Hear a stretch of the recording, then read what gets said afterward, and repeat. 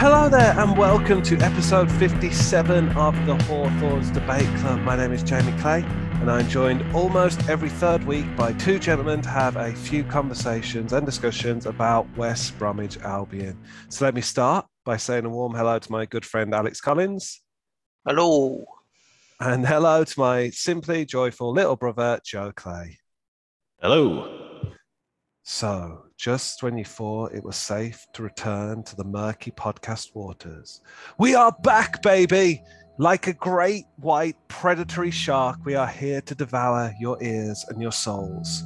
So yes, it feels good to push open the doors of the debate club, to clean the dust off the furniture, to get the fire up and roaring once again, to take our place for some much needed soul searching, some head scratching, and let's be honest, some emotional support. Because most teams expect that there will be bad patches in a season. Even the best teams will have moments where the machine doesn't click, or an off day where the soup isn't quite as spicy as you were expecting.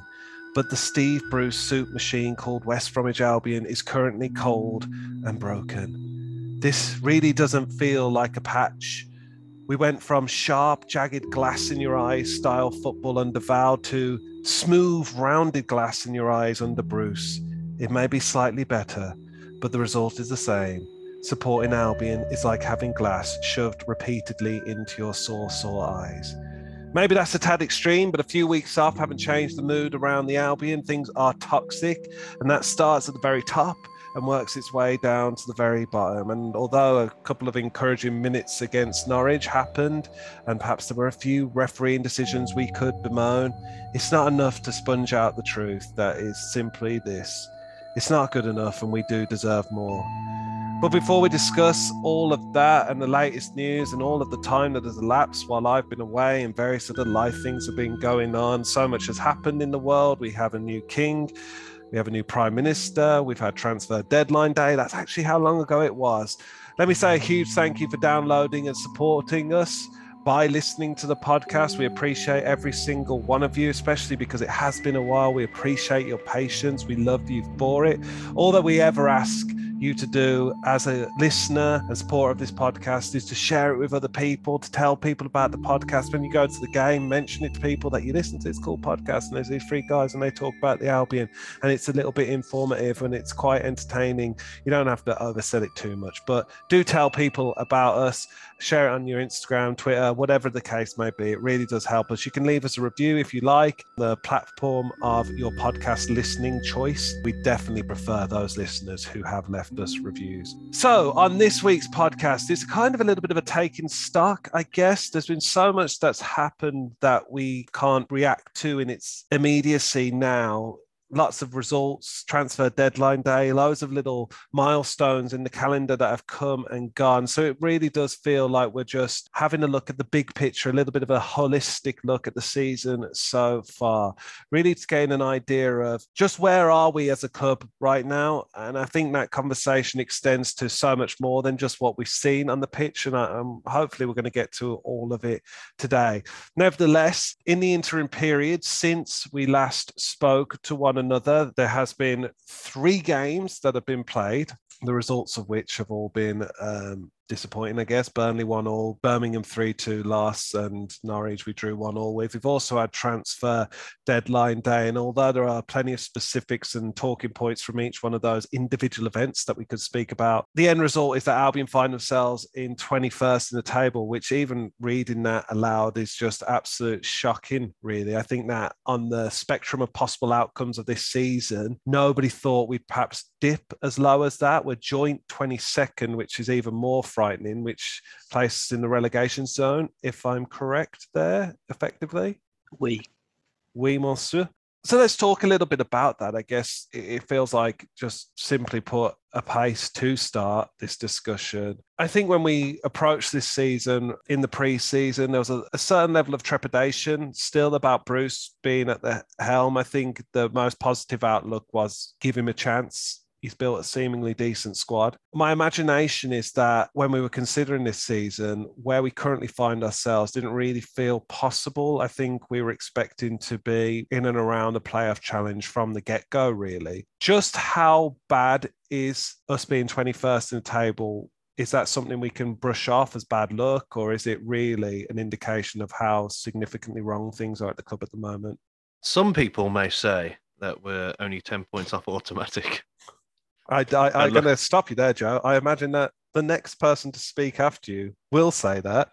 Maybe. We'll see. But for me, is the draws. Normally, you can put up with draws in the mid part of the season. It's getting a bit tiring. But at the start of the season, having 7 draws, for me, that seems a bit too safe. Looks like it's a Bruce tactic, trying not to lose. And that's really alarming for me because going at this rate, at 7 draws, we ain't going to get many points on the board and we're going to be just outside the relegation zone. We'll stay up, but it's going to be a terrible season for us. There's some statistics out there. I'm not going to steal all of Alex's statistics, but I want to talk about one which is really alarming to me, that we put in 40 more crosses than any other team.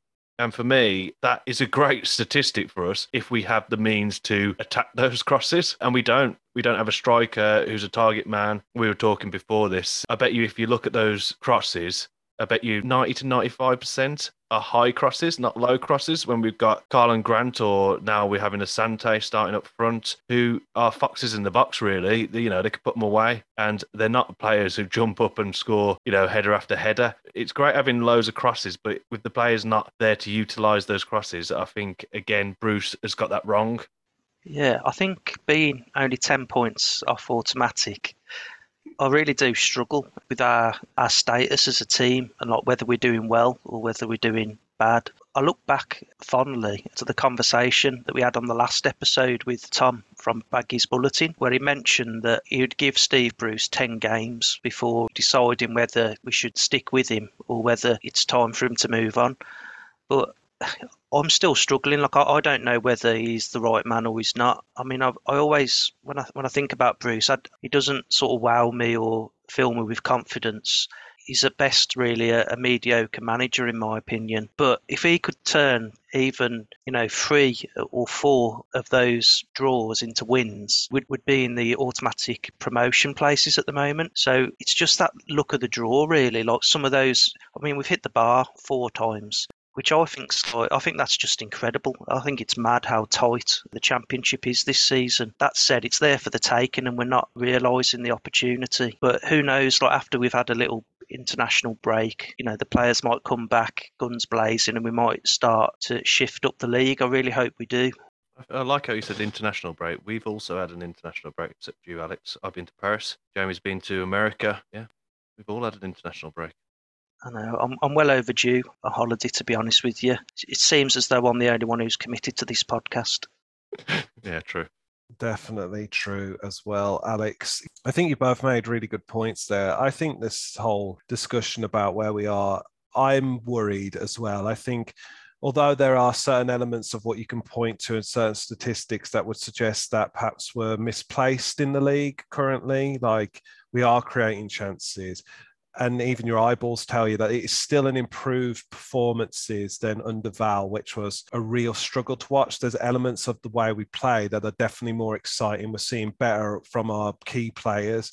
They feel more alive and more dangerous in Steve Bruce's team. But nevertheless, I do think that even if we were slightly more lucky or the rub of the green was slightly more with us or the ball bounced in our favour more often than it has this season, I don't think we're far off where the table says we are currently. I don't think we're performing at a standard that demands we should be up the top end of the league. I think, we're creating chances. I'd argue about the quality of those chances and even the big chances column. But I do feel like when I'm watching Albion at the moment, you're seeing a team that's struggling with an identity. They're struggling to kind of know what their best way of playing is. There seems to be this pattern of play that keeps repeating itself that Albion seem to have under Val, and it's kind of overlapped into Steve Bruce's era now, where we play the ball around in a horseshoe pattern and cross it across the box to no effect really. And I think, that statistic being first in a statistic that doesn't mean much. Having 40 more crosses than another team, it just says, well, other teams perhaps worked out that crossing isn't always the best strategy in a football game, because it seems to be a really ineffective way of converting chances. in the league. Alex, while we're speaking, is typing that statistic was doing the rounds on Instagram last week, that at the other end of the field, we've got David Button, who's statistically the worst keeper in the league as well, conceding half the shots he faced, which is absolutely absurd in the end of the day. But again, it speaks to, if the problem is there for all to see and the evidence is there, statistically speaking, there's only one man that can do something about that, and that's Steve Bruce. And I guess the conversation naturally kind of leads to that place then of, what do we do with Steve Bruce? Is this his fault? Could we be better off with a different manager? I guess it even extends into who could be our potential manager.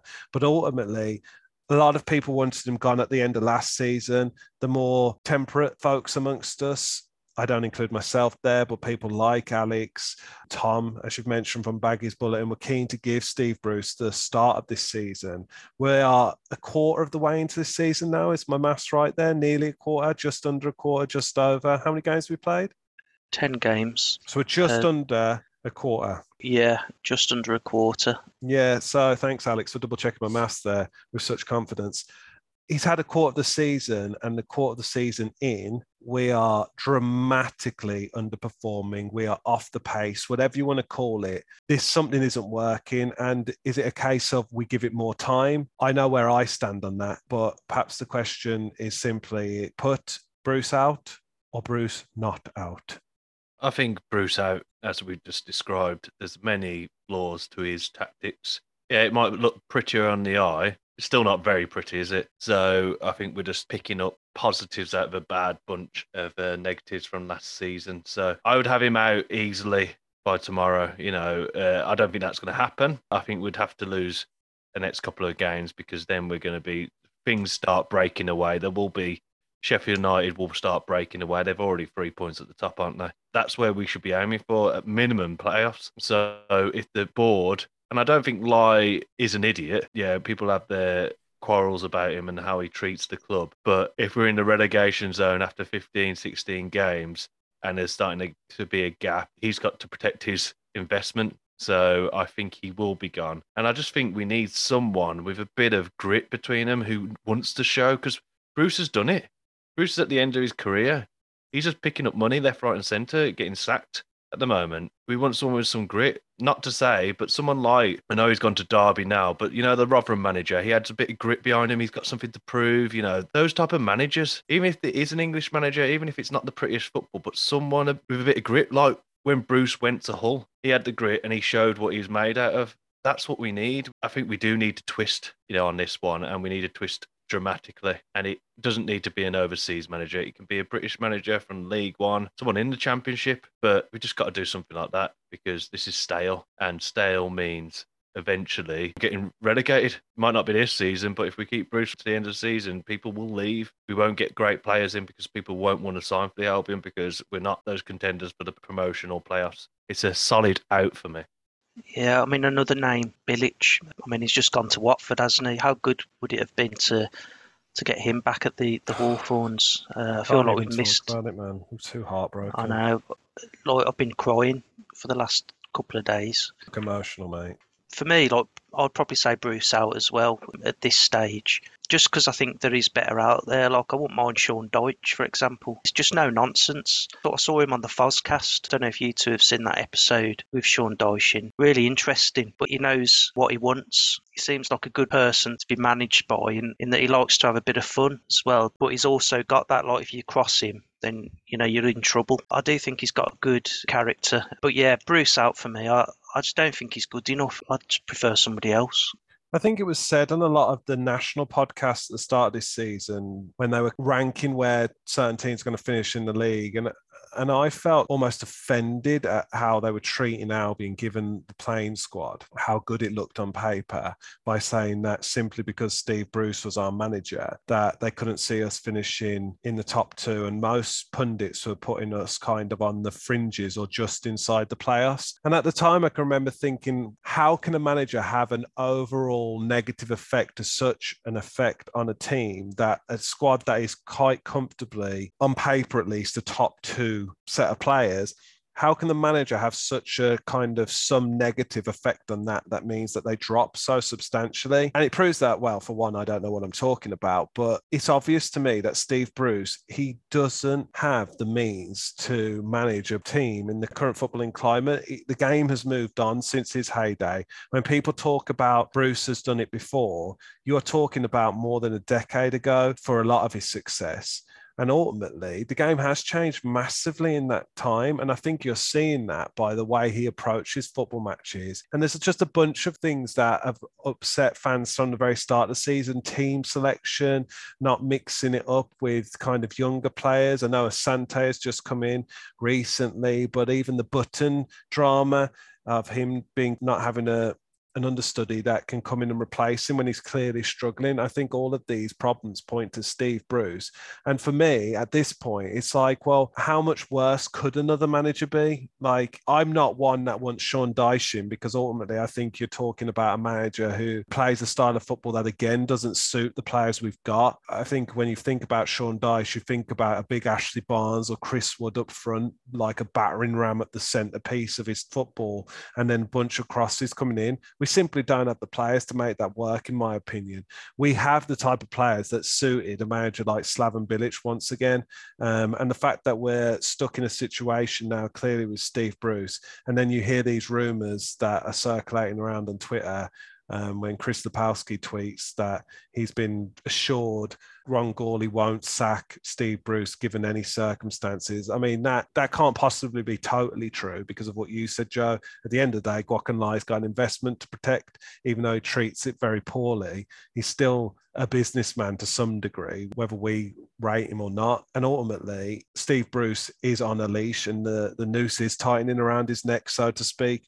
But effectively, I cannot see a way forward to West Bromwich Albion this season with Steve Bruce at the helm. So I'm firmly Steve Bruce out. To jump on that, I think Gourlay would be sacked with Bruce if he didn't go and sack him for so long. But the problem with us getting a new manager in, I think it's got to be someone new and upcoming from the lower leagues, because they're going to be someone who will put up with Lai's ownership. If you get someone like Sean Dyche, he isn't going to come in, hear the horror stories, people talk around football, we all know it. Lai doesn't give any money, plays hardball, and like we have this season in the transfer window, we screwed up. We've loaned out all our defenders, we've left with Kyle Bartley, loaned out everybody, and we screwed up. And that's not down to Lai, that is down to Gourlay and Bruce loaning out too many people. But I just don't think I could see anybody with experience. I don't think Bilic would have come back in because they know what the chairman's like. I think we're just going to have to go with someone from the lower leagues and pay a little bit of compensation, and that's how I see it going. But I can't see Gourlay having the vision for that, to be fair. I think for me, however your opinion on what we are as a club, that outsiders looking in still see Albion as a big club, but they still see us as huge potential. You look at that playing squad and the manager will be licking his lips thinking, they all believe their own hype for one, but they'll all be thinking, no, I'm the guy, I can get the most out of those players. Steve Bruce is a clown. And they'll be thinking, all I need to do is go in there and hit the ground running, and I'm a quids in for a premiership job in a season or a season and a half's time. I think that's how a lot of young managers will be looking at it. I think a lot of even veteran managers will be thinking one final hurrah would be to get what is effectively a promotion favourite or a playoff favourite out of a relegation battle. I mean, I'm no football expert. I play football manager. That's the extent of my ability. But you'd be rubbing your hands at that, thinking this is shooting fish in a barrel. I can do this job easily on a shoestring budget because the players are already there to make a challenge. And I think the fact that Steve Bruce is making such a mess of it, even if there is bad luck, even if there is statistics that kind of speak to a slight unfortunate nature to the way certain games have mapped out and the script has worked against us and whatever, that ultimately, when a team is performing as poorly as we are and picking up as few results we are, heads have got to roll. And for me, I'm happy to see the back of Ron Gourlay. I don't think he's done much. I think we gave him credit for what very little he's done, which is bring back the fan zone, which I think has been once this season so far, or twice at the very most. And that's it. Kids for a quid. Great. Like, it's a nice gesture, but fans want to see results on the pitch. I'd be quite comfortable if him and Steve Bruce were both gone tomorrow, like you said, Joe. Just think it was a pack of lies, weren't it? Start of the season. Like you say, it's good that they've lowered the kids for a quid, that kind of thing. But we were expecting to have more communication, more transparency, and we just haven't had it. I guess that's where a lot of people then think that the conversation again naturally evolves to, and that is kind of the situation beyond Steve Bruce. And I think the point at which this became perhaps most vocal in my memory over the last few weeks is the kind of failed transfer deadline day. There was so much expectation on that day, so much promise that Albion were active and busy in the transfer market. And we all know the story of how it kind of fizzled out, and there was this disaster behind the scenes with paperwork not completed and whatever. We've all heard the story at this point, but it spoke to this incompetence behind the scenes, that this complete failure that wasn't anything to do with just performances on the pitch. It seems to be that whatever we turn to hand at the moment, we are completely amateurish. And I think this is that team that supposedly Ron Gawley was coming in to build. And there was this Ian Pearce, the head of recruitment, and people questioned what his role was at the club. And then there was this, there's no list of players. And then all of these different kind of single dominoes that keep getting knocked down that seem to point to this huge, huge problem at every level of kind of general infrastructure that you'd expect for a football club to function. And it just seems to be so prevalent at every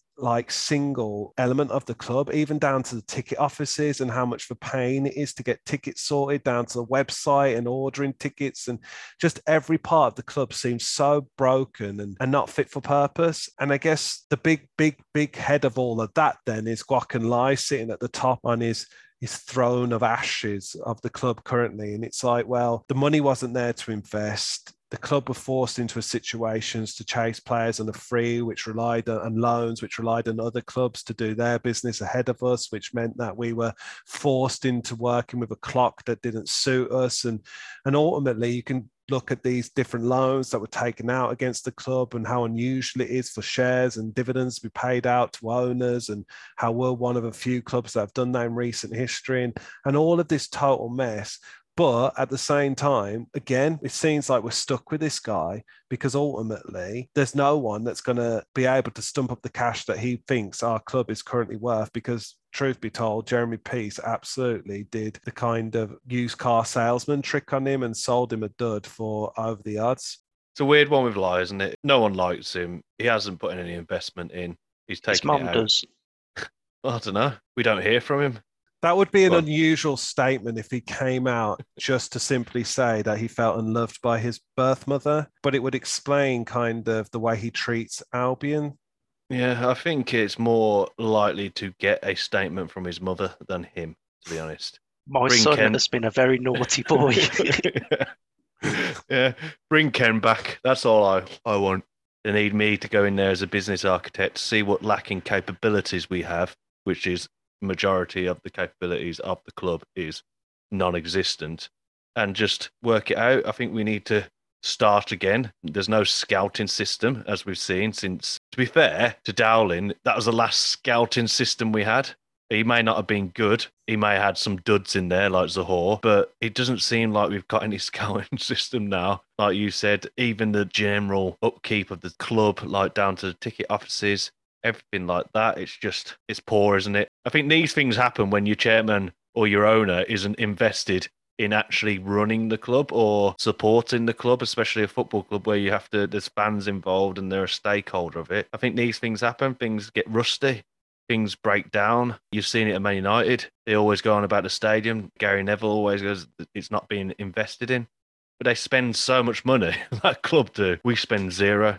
I'd love to see the amount of money we spent since he's came in. I know we had a season where we spent quite a lot when we were in the Premiership, when we bought Oliver Burke and we had Krychowiak. But that was the only season we really went out and spent a lot of money. So I'd like to see the difference between Jeremy Peace. It might be just in my head, and the badness of him being an ownership has blurred how much Jeremy Peace didn't spend as well. But I'd like to see that statistic between Jeremy Peace and what we actually spent on both of them, because I'd say it's probably close, but I think with Jeremy Peace, he had a good system in place in the club.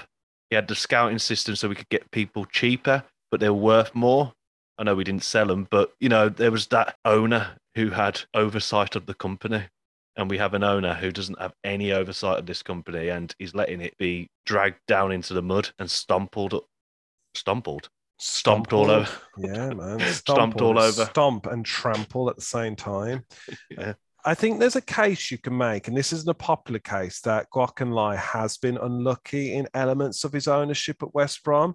He bought a club who clearly over the price now, but I think that's the general consensus is even where Albion were, given their run in the Premiership, he paid more money than we were worth.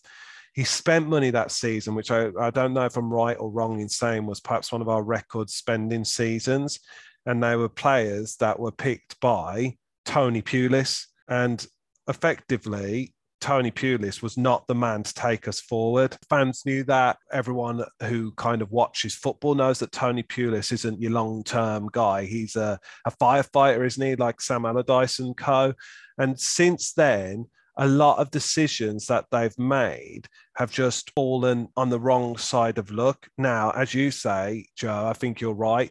If they'd built infrastructure, if he had a hands-on approach to the day-to-day running of the club, or at least supervising the day-to-day running of the club, I would imagine that we wouldn't have got to this position.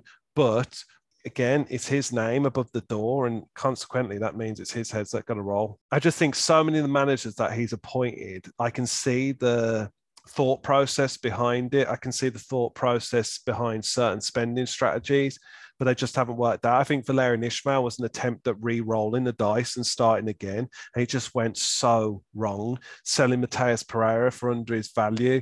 Again, I can see even I think we spoke about in this podcast, I could see the kind of machinations behind the scenes that would have led to that moment, but it just fell wrong. And despite all of that, despite all of the kind of what ifs, buts, and maybes, ultimately, like I say, he doesn't treat the club the way fans deserve, in my opinion. And really, I can't see a situation where it isn't. The sooner he sells, the better off we'll be. But who's going to want to buy us? So, yeah, I think that covers the much charted territory of Lai is a liar and he needs to be gone. We've hinted at it in there about the kind of failed transfer deadline day. Obviously, that was in terms of players signing. Alzate and Onuma spring to mind, but obviously there's been a few more bits of business that have been conducted since then. Coming into the club, we've had Tom Rogic. Is there a correct pronunciation there? Alex is on mute. So you actually pronounce it silently by just mouthing the word. According to the Wikipedia, it's Rogic. Rogic. Okay. So Tom Rogic, Eric Pieters, which is definitely how you say that one, and Martin Kelly have all come in. Kelly and Rogic are apparently, I've said that wrong again, much off the pace and in need of a bit of pre-season. But Eric Peters have already made his debut and impressed so far. What do you think of these assortment of goodies that we've brought into the club recently? I think Martin Kelly, Peters, stable, strong defenders do a job. You're not going to get many mistakes from them.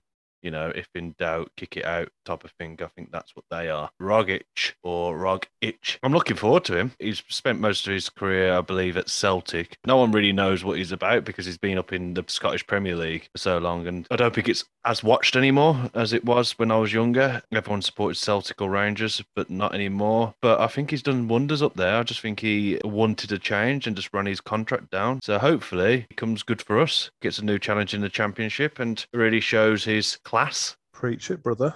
Yeah, I'd like to introduce you to Research and Wikipedia Corner. Rogic is 29 years old. It's his birthday on the 16th of December. Jamie, do you want to have a guess at how tall he is?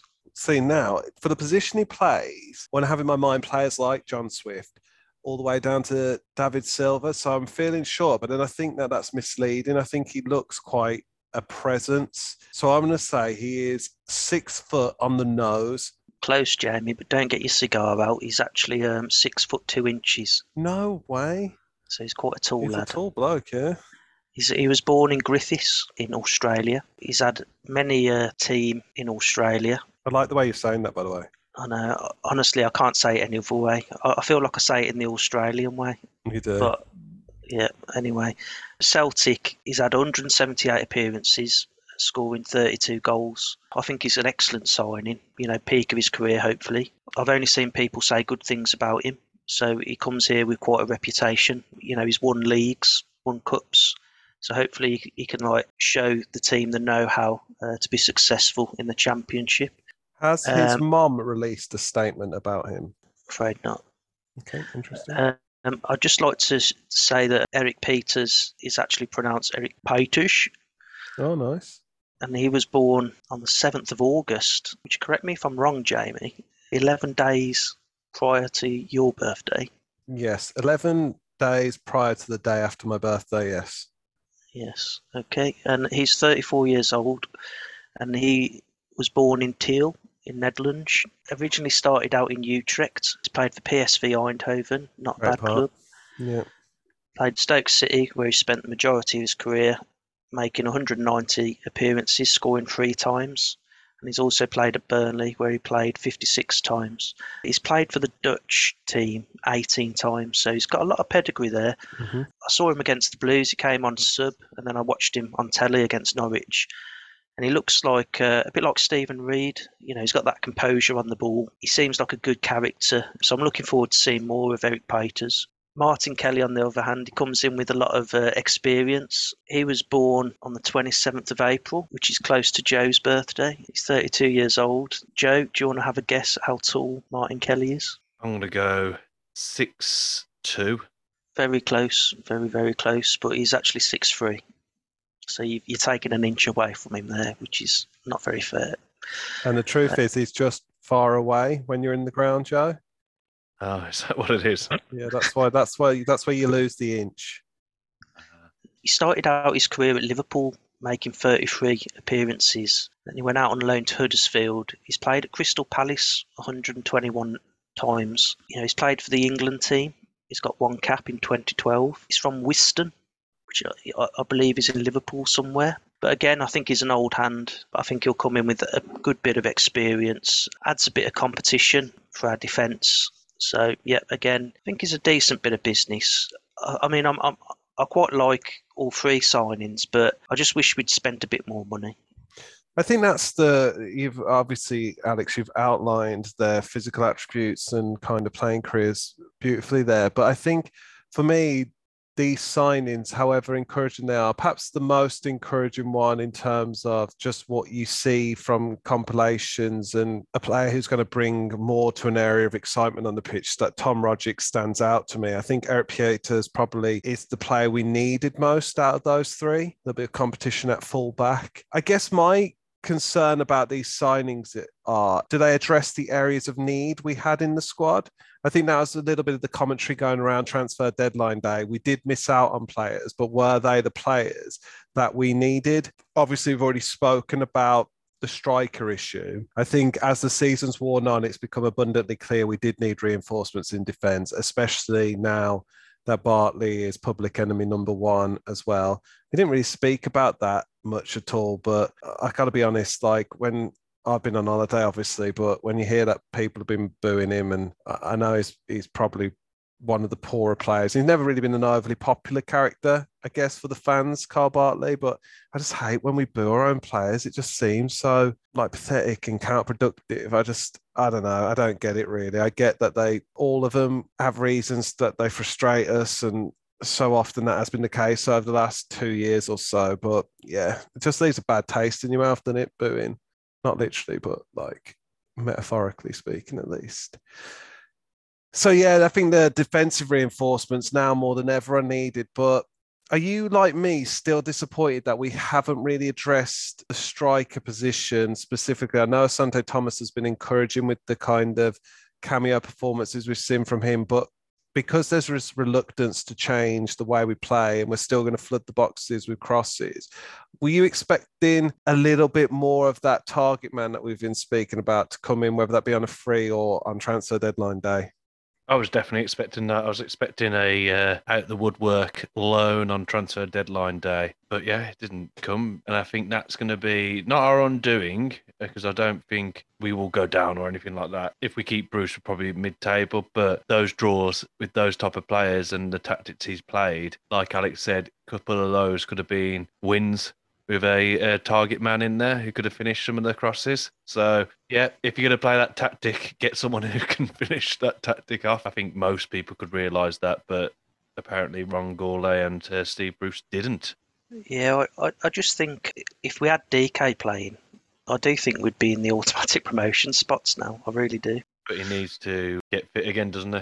I think you can make a case that we'd be further at the table if DK was playing. The issue for me is that how much are we going to see of DK? He seems like, we've said it before, a very fragile player. And there's been a lot of talk about these kind of bigger built athletic players who rely so much on their physicality. Even Haaland kind of falls into this category of every few games he'll miss a game because of carrying a niggle, and so much of it's to do with the way they play. And from what I've seen of Daryl DK, it's not just a huge and strong FIFA 20, whatever. What FIFA is it this year? 23. FIFA 23 strongest player, which was interesting, I thought. His card, strongest player in the game.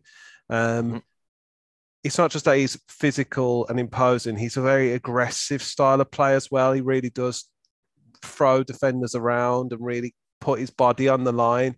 And it's great to watch, but ultimately it comes at the cost of his body. And I just don't see how there's much longevity with him there. That may be just overly negative and unnecessarily speculative, but it just feels like, how long will it be before we see the best of Daryl DK in a West Brom shirt? I just can't see it being this season, really.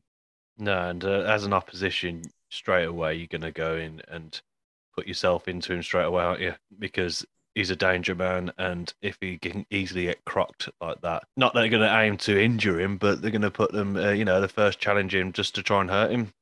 And it seems one of those challenges, he can last the game, and then he's, after that training, he injures himself in that. It's just odd. The whole thing's odd, and it goes back to even our medical team. We used to have a really good medical team, turning things around quickly. Every injury now seems to last ages, and it never comes back, and they don't tell us the truth up front. It gets extended. You find out through the press, oh, he's not coming back 8 weeks. It's going to be 16 weeks now, and he needs to get up to speed, and we're going to smother him in cotton wool or wrap him. We can smother him as well. Smother him or wrap him. I mean, if we have to pick one that our medical team's going to use regularly, we're going to go with wrap over smother. I don't think this medical team. I think they would go smother. Maybe perhaps our where they're previous going medic- wrong. Yeah, perhaps Yeah. they're performing executions rather than rehabilitation on injuries. Yeah, I don't think, like you said, I don't think we'll see the best of him this season. Maybe just keep him on substitutes on going into after the World Cup. I don't think he'll feature in the World Cup when USA need him. And I hope he doesn't, to be honest, because he could get crocked again there, and we're screwed again.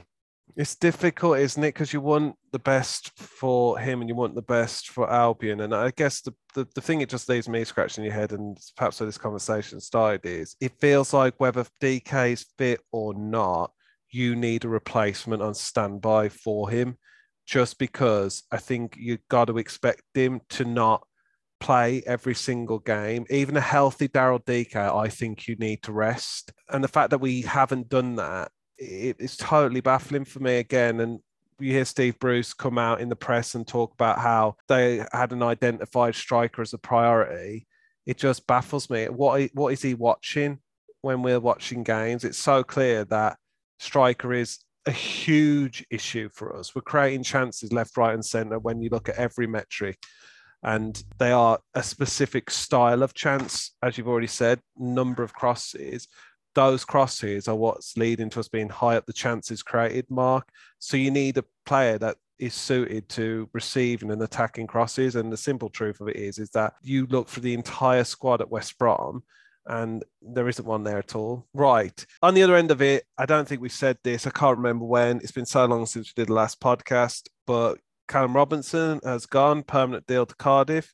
Real shame. I think the way his kind of time at Albion run, I think the send-off that West Brom gave him was pretty good and the fans were really encouraging him. But yeah, he's been a good club servant, I would argue, Callum Robinson. He's already hit the ground running at Cardiff, hasn't he? And a number of assists and whatnot. And the amount of money we got for him is an absolute joke, in my opinion. What was it, 1.5 million they've bought him for? Yeah, I mean, the number of assists he got last season and goals for us alone, you'd have thought we could command it a high price, but that is what it is. Kevin Castro returned from Burton, has since gone out on loan to Notts County in the National League. Scored a screamer the other day. I saw a free kick, proper Ronaldo-esque run from 35 yards, and Tom Fellows has gone out on loan to Crawley as well. So we'll obviously keep an eye on how they're doing, but you'll probably see it on social media before anything else. Let's jump into a quick preview of our upcoming games against Swansea. Perhaps is the main point of focus. I always dread playing Swansea. Swansea seem to have our number. Whenever we play them, I'm expecting them to score at least 3 goals against us. That is when we play in the Premiership, home, away, it doesn't matter.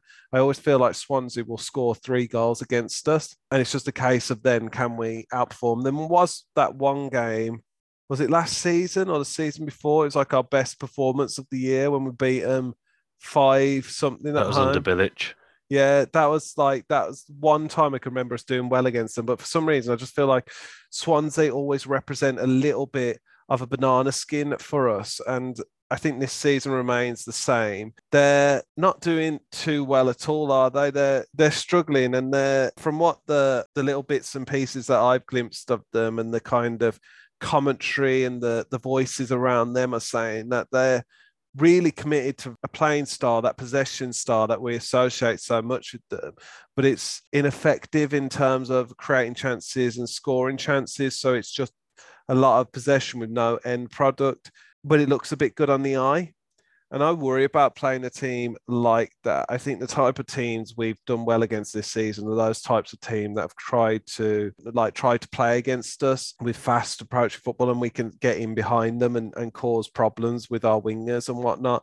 But a team that are happy to sit and play with the ball around the back line and sit in deep and try and build from, I feel like we could really struggle against this.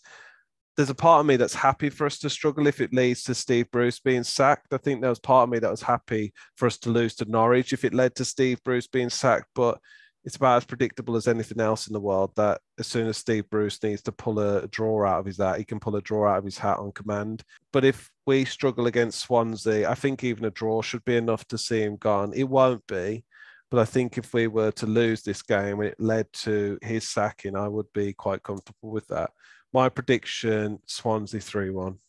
Yeah, Swansea's a horrible one, isn't it? Especially when we play at theirs. I know we're playing at home. Nathan Dyer used to always score against us. I don't even know if he plays for anymore. He's probably about 40 now. But yeah, I just see this one being them passing it around and us just putting it to the wings and crossing it over the top. Hopefully, we can get that win, but I'm in the same boat. I never want us to lose or draw.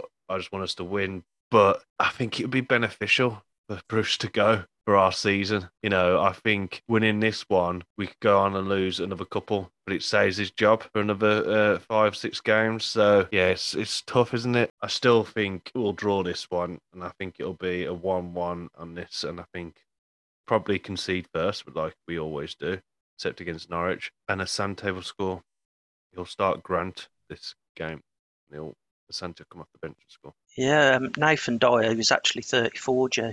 Blimey, no, he's been going for years. But he retired in 2016, and he was on loan at Leicester City the year they won the league. So he retired on a high. But yeah, I think Swansea, I think we'll start coming good. I'm gonna have faith. Hope that we can turn it around. I think Asante, Rogic coming in, Peters looks encouraging. I can see us beating Swansea. I'm gonna say 2-0. I mean, I will be there on Saturday, and I will be obviously supporting the team. And again, it's one of those whereby you are in a situation where you're kind of torn between what do you want and what's best for the club. And of 3 points today, better than Steve Bruce growing. Steve Bruce, that's how it's pronounced in Netherlands. If he goes, is that better for us in the long run? Will that overall tally us more points than 3 points this Saturday and keeping him? I don't know. The question will be answered. Right, well, it's been a while, but I think we can leave it there. It's late. I'm jet lagged. Joe and Alex are tired after busy days working to solve crises in the country. So all that remains for me to say is thank you for listening. Thank you for coming back to the Bait Club. Thank you for staying with us, remaining loyal. We appreciate you stopping in. So let me say a huge thank you to you, Alex. Cheers. Huge thank you to you, Joe. Cheers. Thank you for listening to us this week, and we'll see you next week.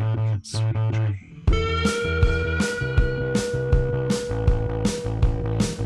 Sweet